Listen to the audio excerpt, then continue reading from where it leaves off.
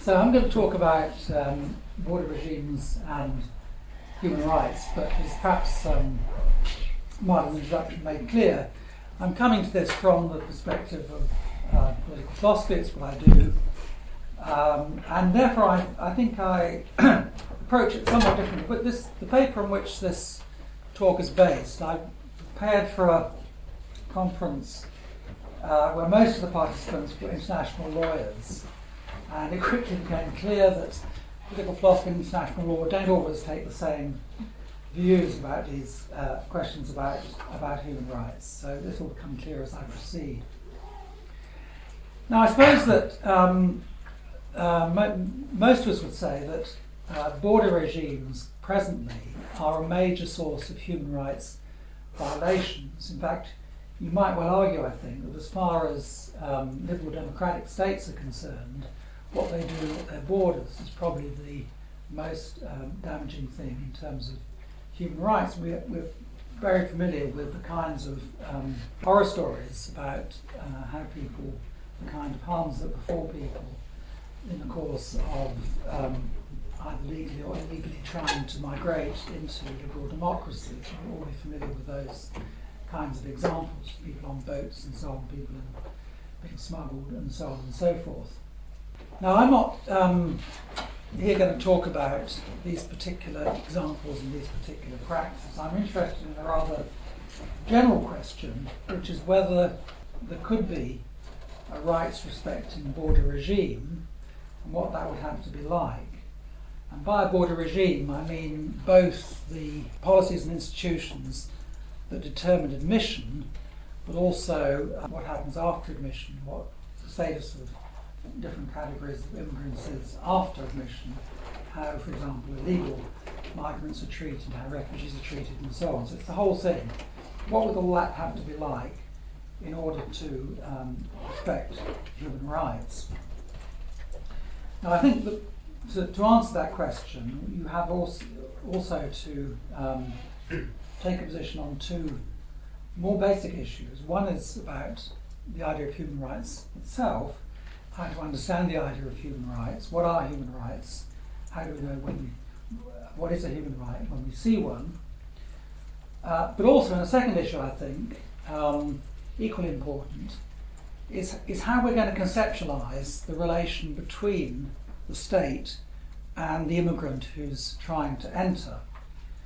Because that relationship, it seems to me, is different on the one hand from the relation between a state and a citizen, which is constituted by a set of rights and responsibilities that holds within a state between citizens and the institutions of the state. We know, I think, how to think about that relation. We've developed elaborate theories about citizenship and social justice and so on and so forth. On the other hand, I think it's also different, the state-immigrant relationship, from the relationship between a state and a distant stranger, somebody in a far-off place, to whom the state may owe certain kinds of obligations not to harm, in some cases obligations to assist. But this is not a relationship characterised, for example, by reciprocity. So we have theories about global justice that try to elaborate that relationship. We have theories about social justice that tell us about the relation between state and citizen. But the relation between the state and the prospective immigrant, I think, is different from both of these. And I think that one crucial question is working out how far we should see the immigrant as already subject to the coercive power of the state's law. And this may differ according to different types of immigrant in different stages of the immigration process. And that's going to be the way I'm going to go in the conclusion, to try and suggest that the different ways in which immigrants stand in relation to the state will affect the human rights situation. Now, I've got to say a bit about how I understand human rights to get this argument off the ground.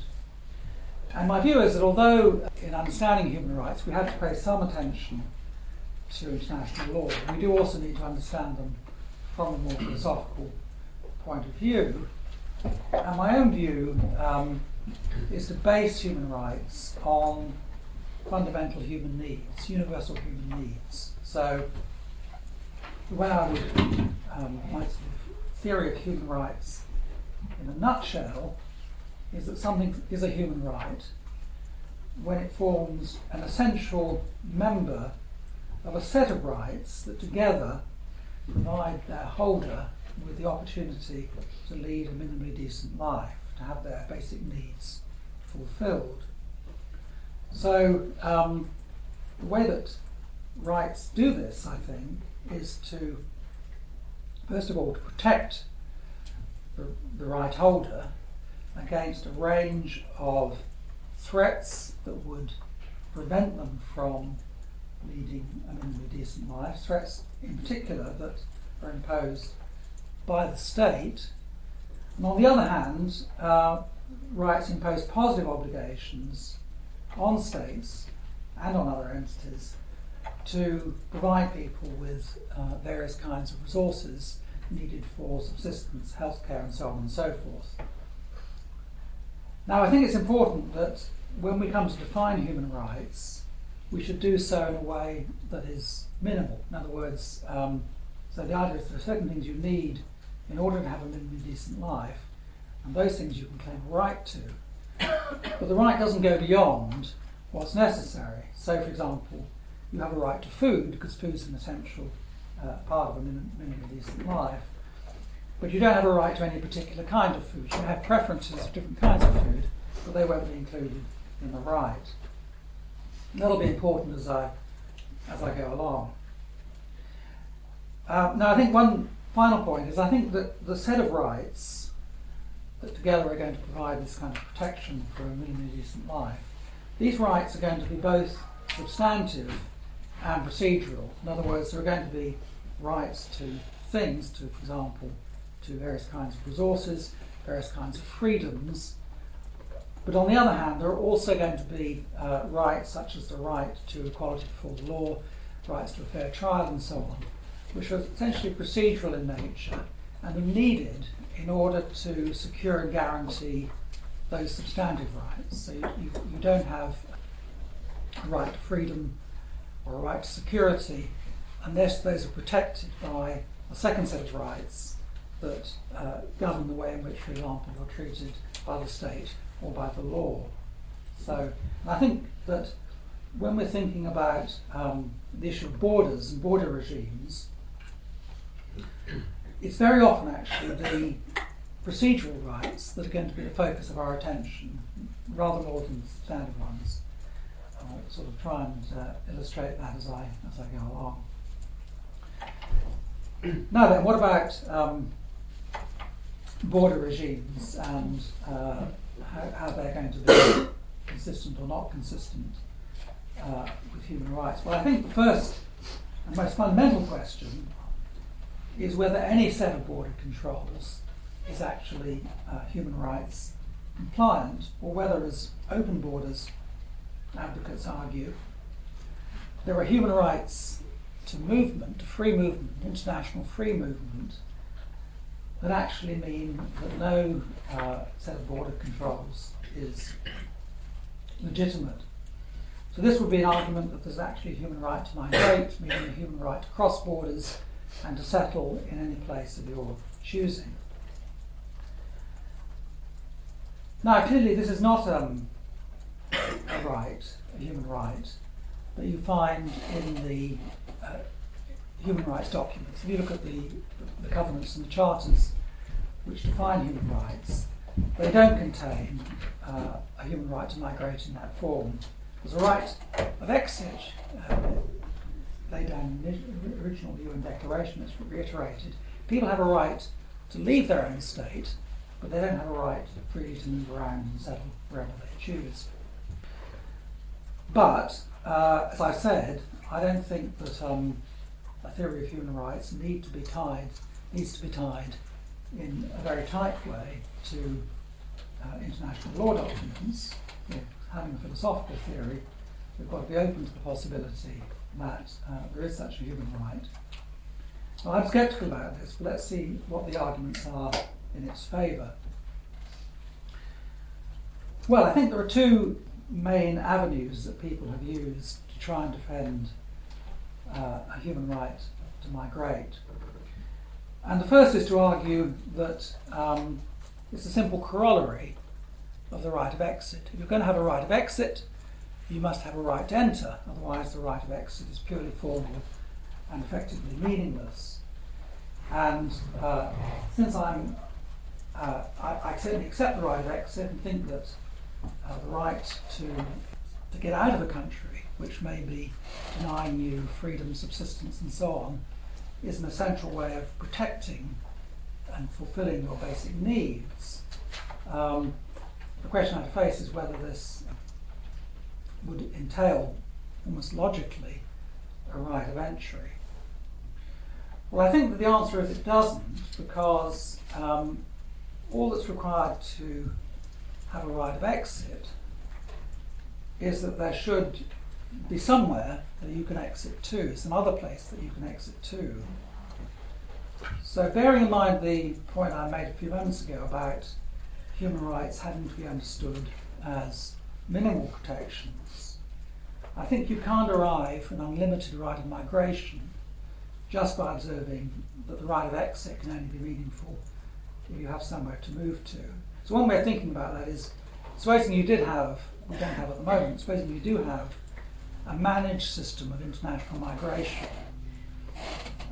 where people's migratory opportunities are regulated by some international body, then provided that system provides everybody with at least one opportunity to move from their present state of residence, the right of exit is going to be fulfilled, but there won't be a completely free right of free movement. So that's the first argument, which I think doesn't get you to the right of migration. There's also, I think, a more basic argument that's quite popular with open borders advocates, people like Joseph Cairns, for example. And this points to certain basic human interests that may only be possible to satisfy by a free choice of country to move to. So typically people say, well, you might fall in love with somebody who's living in a different country, or you might come to have religious commitments that you can only properly express by moving to somewhere where a religious community of a certain kind exists, a religion that's not represented in your present country of residence. So wouldn't this mean that in order to fulfill these basic interests, you must have an unlimited right to migrate? Well, I think my answer to this is that the interests that are being used here to ground a right are actually, what they actually are very specific forms of a more general interest. So we have a general interest in being able to find a partner or to practice a religion, and then a particular person's going to have a specific interest to come into contact with this particular partner or practice this particular religion. But I don't think a human right can be tailored in such a way that it can actually protect individual and specific interests. So this again goes back to the point that human rights have to be conceived minimally. You have a right to food, but not a right to any specific kind of food. In the same way, you have a right to associate with others for purposes like finding love, practicing religion, and so on.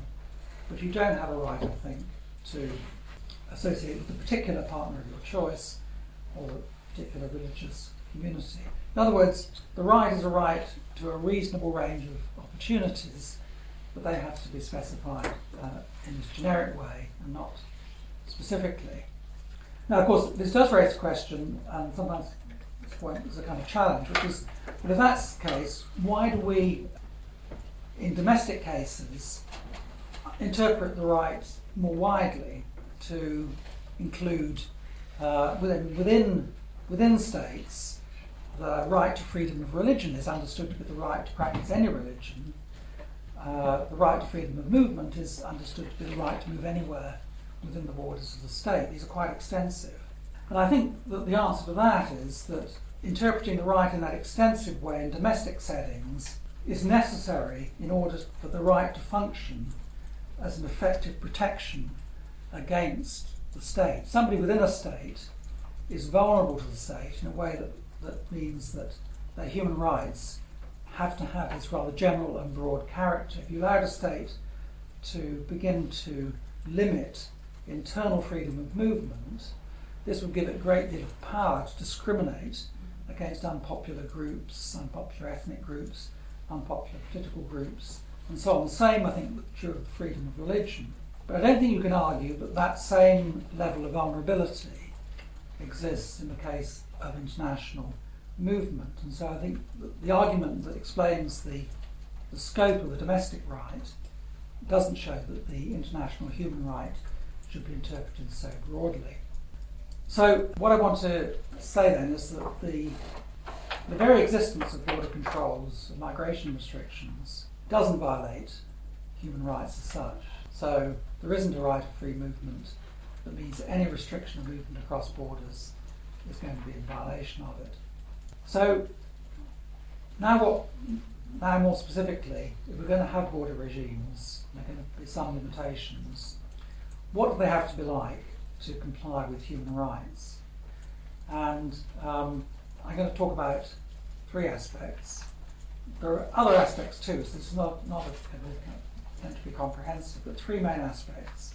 The first has to do with the rights of refugees and the issue about whether states are obliged to admit every refugee who applies to them. The second issue is about immigrants who are not refugees, and the question there is a discriminatory admissions policy a violation of human rights, and if so, under what circumstances? Is choosing who to admit among people who are not refugees, may this be a violation of human rights? It's a human right against discrimination. Third question is going to be about illegal immigrants, people who've already got inside. And the issue is, what about their human rights? What human rights do they have against the state that they've entered? So those are going to be the three topics I'm going to try and say something about. Now I think it's just important to preface this by saying that what I'm focusing on here is what a human rights compliant border regime has to be like, which is not the same question as what immigration policy should a state have. What's the best kind of immigration policy for a state to have? Now my view is that that second question is in general something that a democratic state is entitled to decide upon, which doesn't mean that I think they're all equally good or there are no considerations of justice, fairness and so on that apply to them. But I'm just focusing here on this narrow question of human rights because, presumably, we would want to say that a human rights violating immigration policy is illegitimate. States are not entitled to have immigration policies that violate human rights. They are entitled to have immigration policies that are bad, ill-judged, unfair and so on. That's up to them, in a sense, to decide. Okay, so refugees is the first issue, where I use a fairly conventional definition of a refugee as somebody whose human rights are at serious risk in the place that they currently reside. So there are different, as I'm sure you know, there are wider and narrower definitions of who a refugee is, what kind of threat they have to be under in order to count as a refugee. I'm taking a reasonably broad definition, probably broader than international lawyers would like here. As refugee is somebody whose human rights are seriously at risk if they remain where they currently are. First question is whether refugees have an automatic right of entry to the state of first application, bearing in mind that the distribution of applicants between states is typically going to be very uneven. It's going to be affected by all kinds of contingencies, opportunities to move to particular places, preferences among refugees about which state they want to enter and so on. So there's no reason to suppose that refugees are going to sort of distribute themselves evenly across states.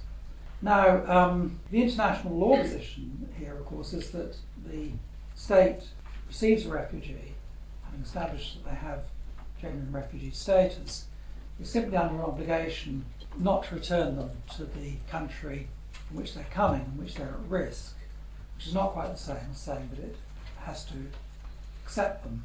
So you can think about three possible ways in which states could react and handle refugees consistently with that principle. And I'll sort of list them in sort of decreasing order of attractiveness from the point of view of the refugee. So start with the best outcome, it seems to me, for refugees and moving through to the worst.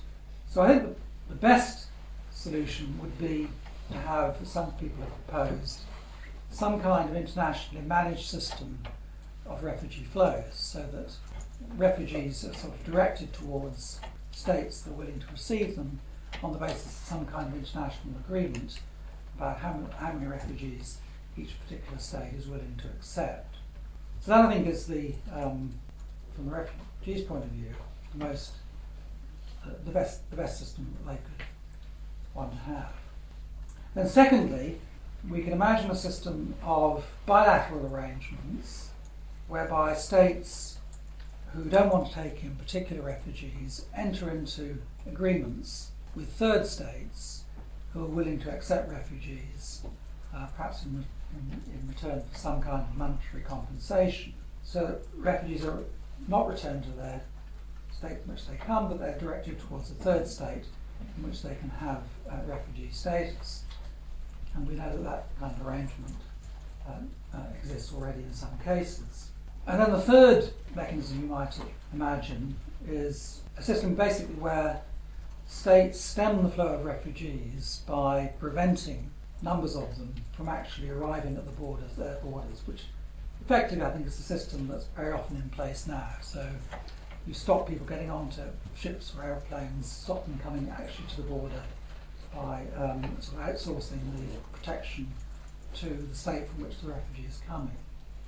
Now, it seems to me pretty clear that the third solution is not human rights respecting, because the effect of that system, I think we can see this, is going to be that significant numbers of genuine refugees are actually unable to get access to any state that's likely to take them in by virtue of these deterrence mechanisms that are put in place by states who are not wanting to take them.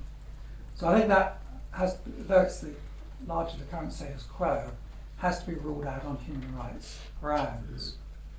The first system, a managed international system, which I say seems to be the best solution, is, I'm supposing, politically unfeasible for the moment at least. There's no although these systems have been proposed, the feasibility of them actually coming into existence seems to me quite remote. So I think the interesting questions are about the second, and about the conditions under which these bilateral arrangements would be human rights compliant. Because it seems to me here what's often happening is that refugees are being directed away from states they like to enter into third countries, perhaps developing countries, which are less attractive, have less good conditions for life. Perhaps they're being put into camps and so forth. And so the question is this consistent with human rights? Well, I think it's very arguable, and it's going to depend on how good or bad these conditions are, and about whether, I think in effect, this kind of arrangement is going to allow people, bearing in mind that the kind of right at the bottom of the argument is this notion of a minimally decent life, a life that has certain kinds of properties to it. Can people lead a minimally decent life under this sort of arrangement? And that, I think, is not going to be good enough to say that people are sheltered and fed and so on in refugee camps. They're going to have more than that. They're going to have the opportunity to work, raise families, and so on and so forth. Live the kind of life that we recognise as minimally decent. And so I think, although I'm not kind of legislating about whether any kind of bilateral arrangement is acceptable or not, I think we'd have a standard by which we could judge whether these arrangements, when they're put in place, are going to be human rights compliant or not.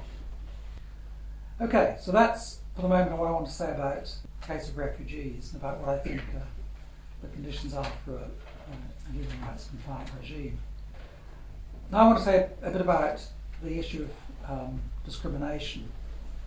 In a broad, sort of neutral sense, states do discriminate when they select immigrants on the basis of work skills, so on and so forth.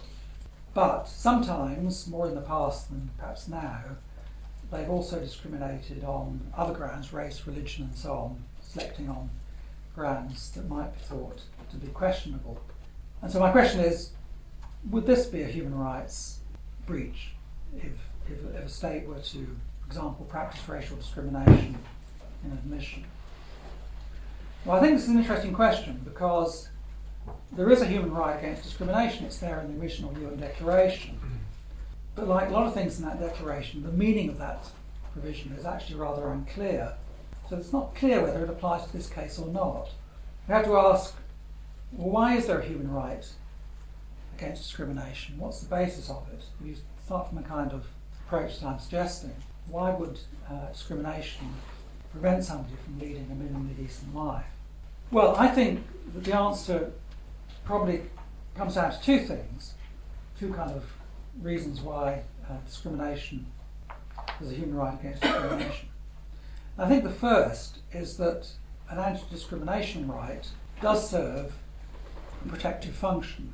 That's to say, if the state is prohibited from discriminating against groups, particularly through the law, then this provides protection against, for example, unpopular minority groups.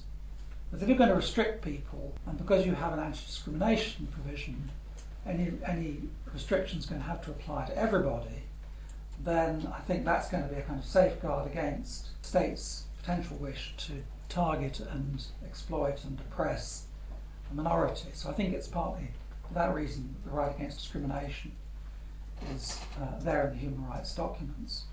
But I think there's another basis too, and I think this is connected because I think one of the human needs that would feature in my account of a minimally decent life is the human need for recognition.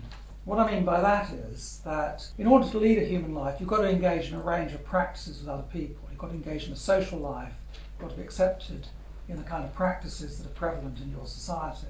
You've got to be recognised as a legitimate participant in those practices. So somebody who, for example, is excluded by, let's say, a practice of shunning, people won't engage with them, won't talk to them, won't recognise them, can't, I think, lead a decent life because they're not being recognised as a participant. So I think that where discriminatory laws or practices violate this underlying need for recognition, then I think the human right against discrimination comes into play. So I think these are the reasons why we have a human right against discrimination and why states can't discriminate in those ways. But now the question is, how does all this play out in the case of the relation between the state and the immigrant, who, let's remember, is not, we're considering somebody who's sort of putting in an application, not yet a member of the society, wants to come in but isn't yet inside. So is not really subject to the authority of the state, except in the negative sense that if the state says no, they're not going to come in. Now I think it must then be doubtful whether under these circumstances a discriminatory policy is actually a violation of human rights, because all the state is doing at this point is actually refusing entry. It's not, as it were, controlling or imposing upon a person's life in any other respect. It's not preventing that person from pursuing other kinds of goals. So it's not, refusal of admission is not really like, for example, apartheid. Sometimes people make these kind of comparisons. And apartheid is a system which, in an overall sense, regulates a person's life and the opportunities available to them. So the discriminatory nature of apartheid clearly constitutes a human rights violation. But I think that the relation between state and immigrant is different because it's only along one dimension that the state is preventing the would-be immigrant pursuing their goals. What about the other ground, the failure of recognition? Well, I think that the issue that we have to confront there is that the recognition that's being denied is not recognition by a relevant group. In other words, because the immigrant is not already inside the society, by being prevented from joining, there's no failure of recognition by a group from whom recognition could be expected. So, supposing, for example, I was to apply to enter Iran, let's say, and was refused. Okay, so I've not been recognised by Iranians, but then my view might be, why should they recognise me? I have no real claim of recognition against Iranians. So I think that argument too is not going to go through. Now, I'm saying all this not in order to defend discriminatory policies, because I think that discrimination is both unjust and it's insulting to the people discriminated against. And I think therefore that liberal states should follow liberal principles of equal treatment in their immigration policies, even when dealing with outsiders. I think it's part of what follows from being a liberal state, that you practice policies of equality even in relation to outsiders. So I'm not defending these policies in any sense. It's more a matter of working out why we object to them. And since I say my argument here is entirely about human rights, what I'm claiming is there isn't actually human rights grounds for objecting to discriminatory policies.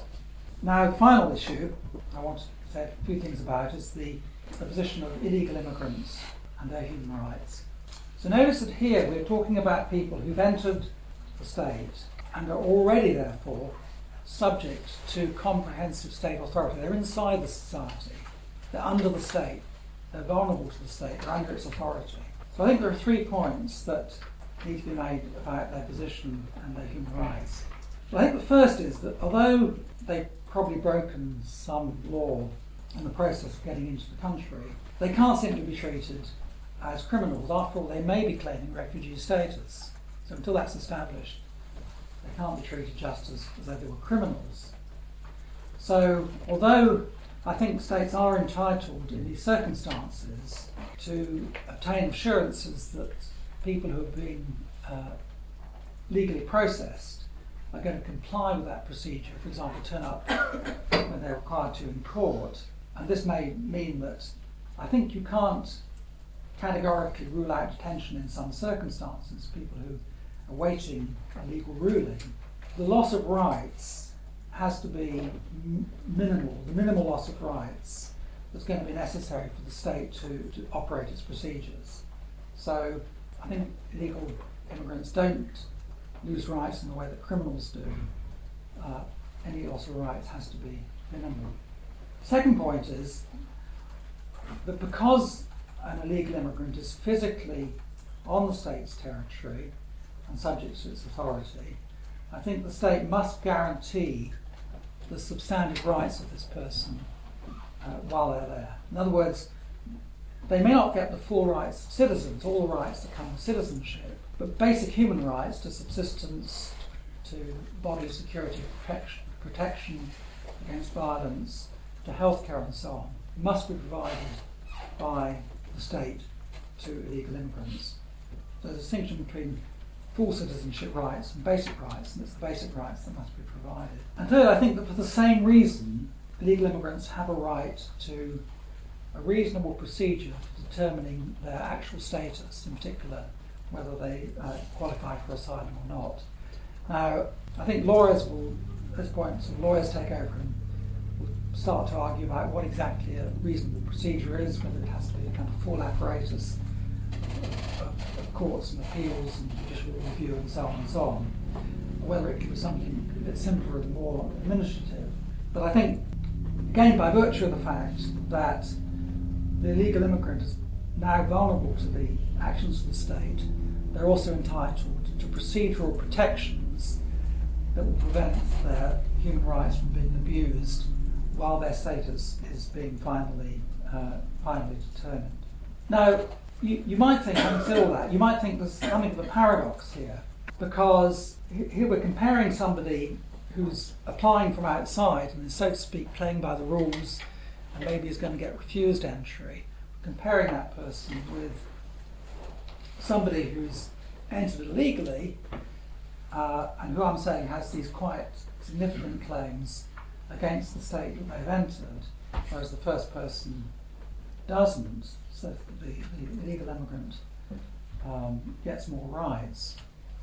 But I think that this difference is actually a simple corollary of the idea of a territorial state, because the authority of a territorial state does depend on its ability to protect the rights of everybody who's resident on the territory, not just its own citizens. Anybody who have a territorial state and has a jurisdiction, anybody who comes within that jurisdiction is entitled to have their rights protected by the state. And that's the condition under which the state is legitimate. So being inside, physically being inside, makes a difference for that reason.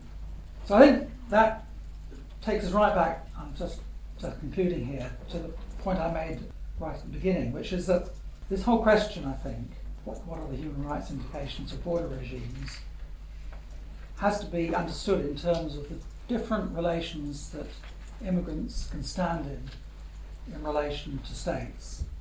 And so what we found is that the answer in human rights terms is going to be that different categories of immigrants stand in different relations to the state and therefore have different sets of rights against the state. So I talked about refugees on the one hand, and then I talked about people who just want to come in as immigrants for, let's say, economic reasons, and academics applying for jobs in another country or whatever. This is the issue about discrimination in those cases. And then I talked about legal migrants who've actually already come onto the territory and now confronting the state. And what I'm trying to argue is that a rights respecting border regime is going to have to respond differently to each of these categories of people. And this, in the end, comes down to the different ways in which they've become vulnerable and subject to the authority of the receiving state.